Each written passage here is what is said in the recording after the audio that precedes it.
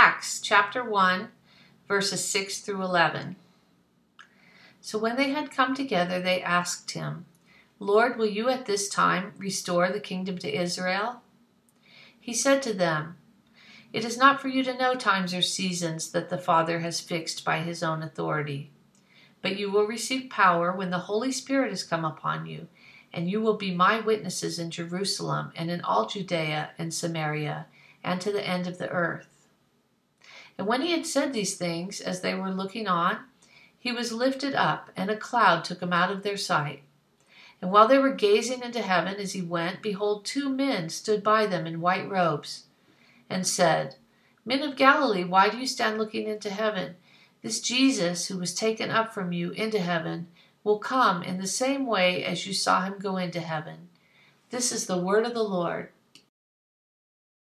Well, I know that some of you are missing sports these days since everything is shut down for the last number of months. And my family in particular, we're actually still enjoying the recent Kansas City Chiefs Super Bowl championship, led by the unstoppable and nearly miraculous Patrick Mahomes. So let me start out with a story about the Chiefs Super Bowl run from this past February, but this is a different kind of story. This is an alternative history story, okay? A what-if kind of story. Imagine if this would have happened instead. So imagine if the Chiefs went through their 2019-2020 season just like they did. They were led by the brilliantly athletic Mahomes. They went through the necessary adversity any championship team has to endure. There were injuries, there were some losses. But as the playoffs rolled around, they were primed and ready. They easily dispatched with the Texans. They grinded out a tough win against the Titans, and then they met the mighty 49ers in the Super Bowl. And then the strangest thing in the world happened next. After only 2 plays on the field, on their very first drive in the first quarter, Andy Reid, the Kansas City coach, pulled Mahomes out of the game and let some guy no one had ever heard of, and someone without any experience or proven capacity to win any games, run quarterback for the Chiefs during their championship game. Mahomes wasn't hurt in this scenario. He wasn't tired. He wasn't distraught or overwhelmed or sad. He was the perfect player to lead his team in that moment. At the top of his game, the hero of so many crucial moments in the season that led up to this moment that got them here. But they put him on the bench at exactly the time that they needed him to shine the most.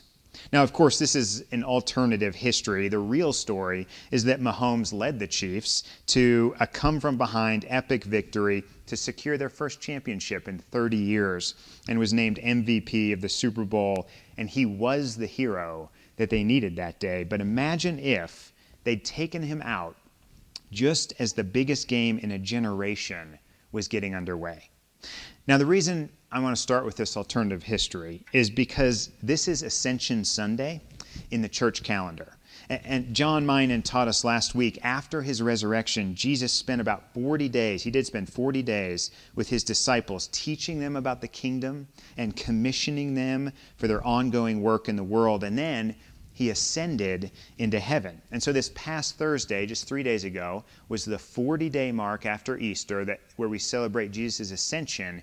And this Sunday, traditionally in church history, is a Sunday to consider what the ascension means for our lives. And so the reason I start with this totally made-up story about Patrick Mahomes is because even though the Chiefs hero did not actually abandon his team in their biggest moment, it sort of feels like that did happen with the early church. Okay, at least you'd be tempted to think so if you were there that day. Consider the circumstances. Jesus spent about 3 years of ministry gathering his team of disciples, a network of 12 disciples, other ministry partners and followers. But at the crowning moment of his salvation plan, his crucifixion on a cross for the atonement of sins and the healing of the world, all but about 5 of his followers totally bailed on him. I mean, every one of the 12 disciples except John. It's not exactly the most reliable team, not the crack team you would hope for to launch a worldwide movement. But then, in that moment, Jesus pulls off the greatest jujitsu move of all time as he's raised from death. He takes all the force of evil and sin and Satan that has rushed at him, seeking to destroy him. He takes all that violent energy and receives the blow, but in the process, he spins his enemy around with their own violent force. Jesus sends sin and death and the devil flying off in the other direction, utterly defeated. All right, he deals our greatest enemies their final blow that secures the victory and establishes God's eternal kingdom forever. Here's the summary of the whole story. Jesus is the man, okay? Like, he is the champion. He's our hero. He's the GOAT, the greatest of all time. As the kids used to say, Jesus is boss. He is the one shining light on this new team called the church.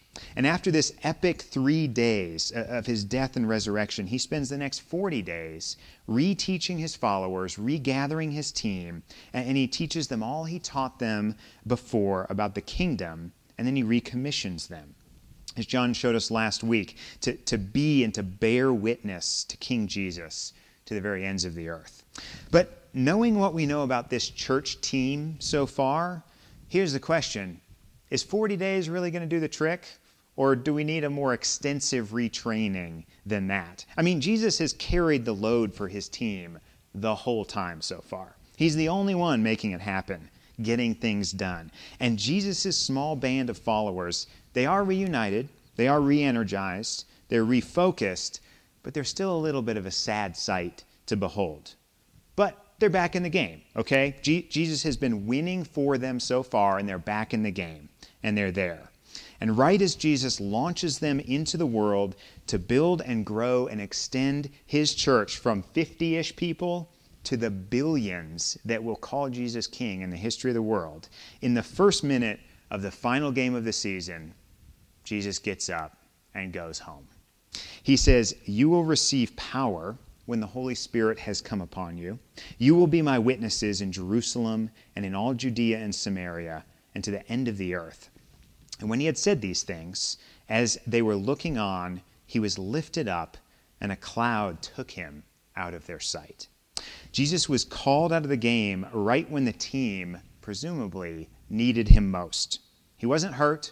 He wasn't mad. He still plans on winning the championship, completing the greatest comeback season in the history of everything. But to do this, he gets up and he goes home and he ascends to heaven. And he did tell his followers this was coming. So the night before his death, he says, "I tell you the truth, it's to your advantage that I go away. For if I don't go away, the Helper will not come to you. But if I go, I will send him." This is almost the same thing he says in our passage today as he ascends into the clouds. The problem is, I personally, at least, have a hard time believing this promise from Jesus is true. To me, having Jesus around seems like the better deal, right?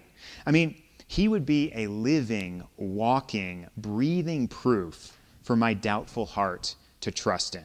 Walking around in his resurrection body like Thomas, I could go up to him and touch him anytime I had a question about whether this was real. Think how easy evangelism would be if Jesus hadn't ascended into heaven.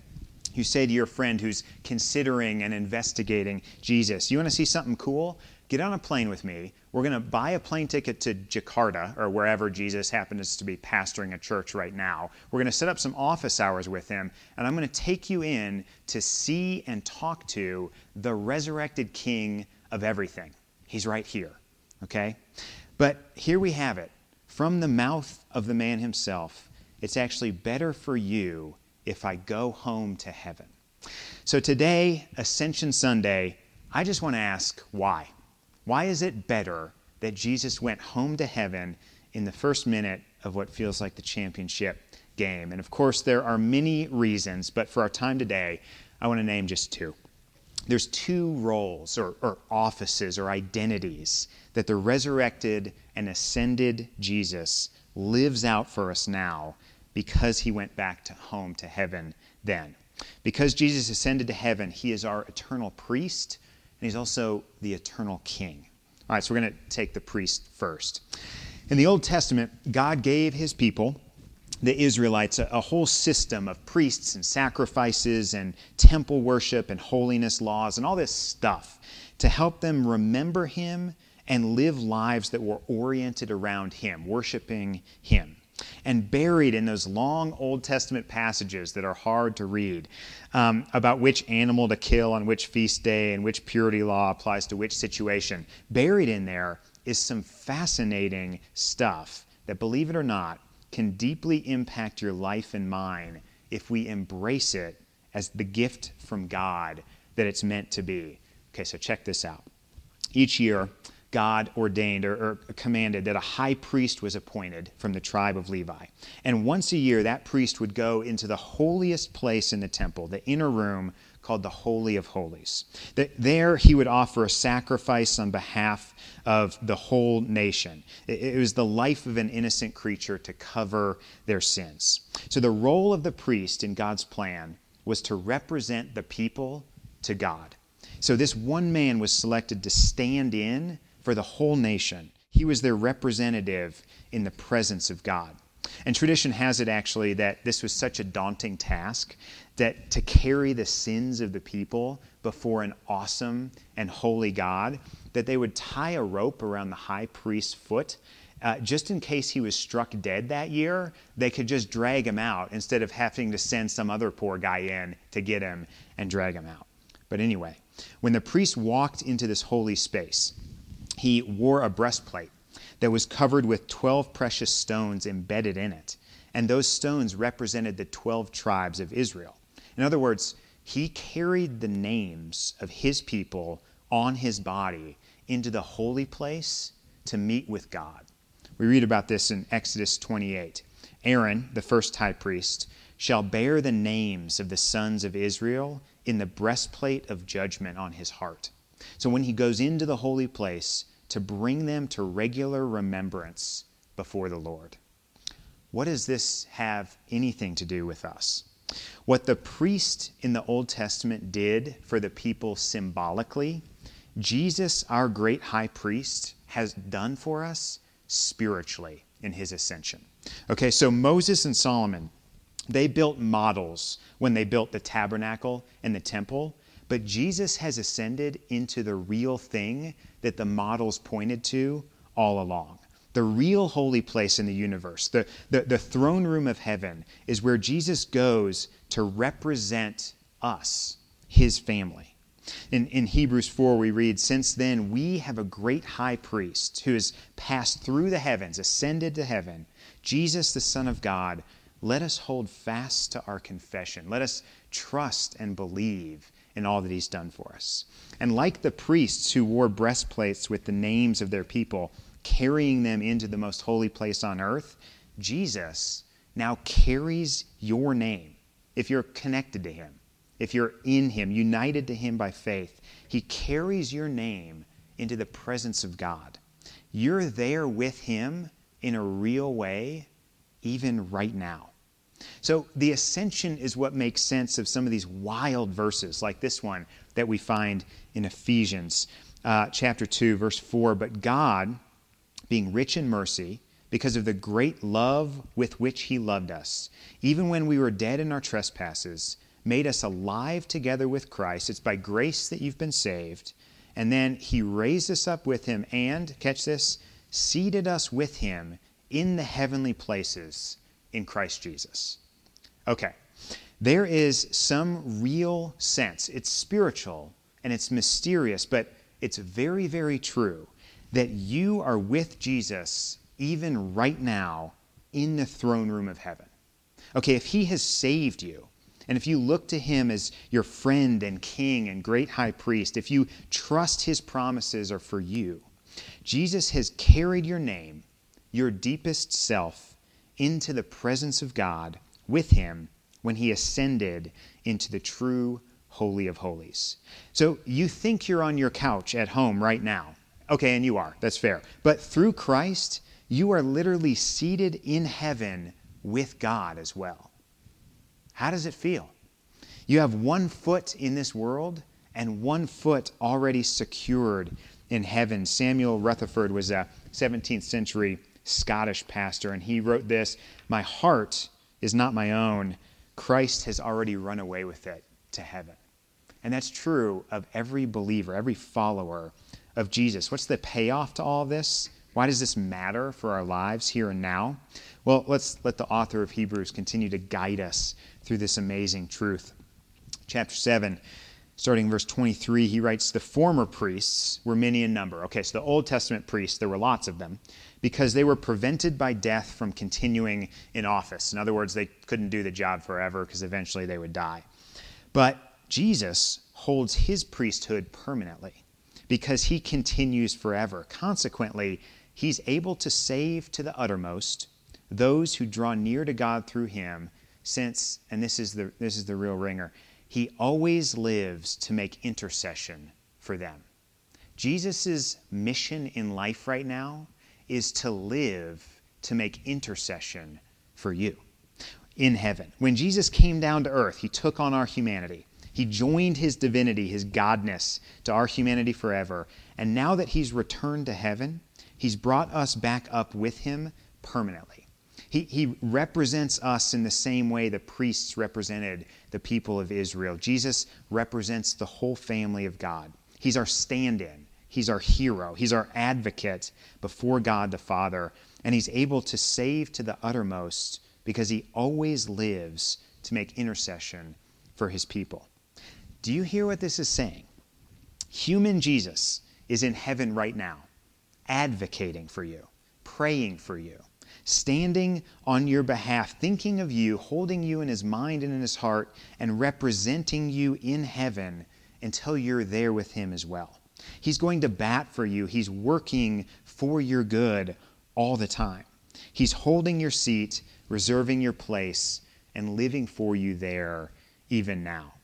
Now, I get that this is deep and certainly mysterious, and all I'm trying to do here is to show you the verses and say this is what God says the ascension means for you.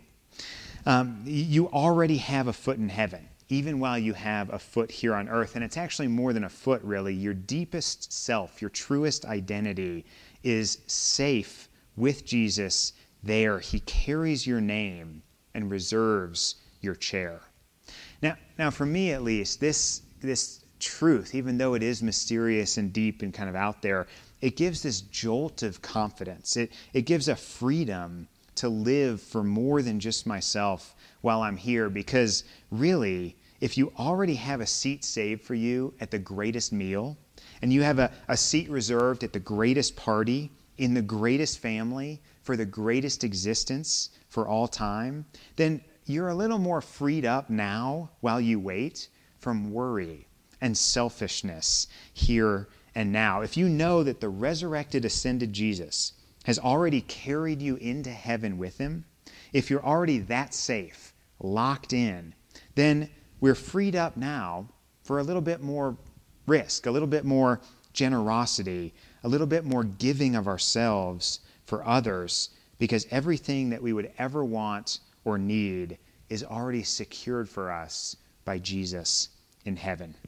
We're freed up for the mission of Jesus because of the ascension of Jesus, which is actually the second thing that the ascension means for us now. If Jesus represents us in heaven right now as our high priest, then we actually get the honor of representing him on earth as our great king. So let me read another ascension passage for you. This one's from Ephesians 1, starting in verse 19. "What is the immeasurable greatness of God's power towards us who believe, according to the working of his great might, that he worked in Christ when he raised him from the dead and seated him at the right hand in the heavenly places." That's the ascension language. "Far above all rule and authority and power and dominion, also above every name that is named, not only in this age, but in the one to come. He put all things under his feet and gave him as head over all things to the church, which is his body, the fullness of him who fills all in all." Here we learn Jesus is not just the great high priest, but also the ascension means he is the great king who has gone up to his throne room and now rules over everything. Jesus now sits at the command center of creation. So the seat behind the desk in the Oval Office that we're all going to vote to fill here in a few months, it's not actually the most powerful seat in the world, contrary to popular opinion. There is a command center called heaven where our human King Jesus sits right now. He's wrapped in the same skin that we're wrapped in. He's filled with the same bones and organs and neural synapses that we have. This resurrected human King Jesus reigns over all the world. And as his follower, you're not just a recipient of his grace, although you're certainly that. You are also an agent in his kingdom. You're an ambassador in his State Department. Yes, you live in this land, but it's not your home, not really. You're on foreign soil for the moment, representing the home office. You're an expat in exile, and you take your marching orders from another voice, another place, from heaven itself. See, Jesus' ascension to heaven, it's actually the foundation for the global mission of his church, his body. We just learned Jesus is the head of the church. The church is his body. And if you let me extend the metaphor just one more place, the Holy Spirit is like the neural network that connects Jesus to every extension of his body. The Holy Spirit guides us to move and live out what Jesus intends. The Holy Spirit empowers us to obey and frees us to love in ways that we would be totally incapable of if we were disconnected from our ascended King. Jesus' ascension gives great dignity and value to our earthly lives. So the relationships that make up our life, ecology, school systems, government policy, art, all that earthy stuff on earth matters. And here's why. Because Jesus took that earthy stuff up with him to heaven, didn't he? He's a human man reigning as our King. Jesus frees us up to care for and love and invest in this world because of his ascension. But his ascension also frees us up not to be so attached to the earthly stuff of this world. You see, we can be freed from having to find our meaning and identity in the here and now, the success, the money, the adventure, the sex, the family, the work. All that's good, but nothing as good as the future that awaits us with Jesus. And again, in some mysterious spiritual way, the future that is already ours today because Jesus is alive in heaven. The ascended King has freed you to follow him and represent him in lovingly subversive ways as we live out our lives here in faith and community, a bit of heavenly risk-taking maybe, all the while remaining deeply connected to the source of life, our resurrected, ascended King. And as the angels say to those who are standing there staring up at the sky on the day that Jesus ascended, why do you stand there looking into heaven? This Jesus, he will come back in the same way that you saw him go. The implication? So quit standing there and get on with the mission, representing King Jesus here on earth until he returns again. Jesus did not abandon us when he ascended to heaven. He's not sitting on the bench during the most important game in history. The opposite, actually. When Jesus ascended to heaven, he sealed all the gifts of his gospel in heaven for you forever.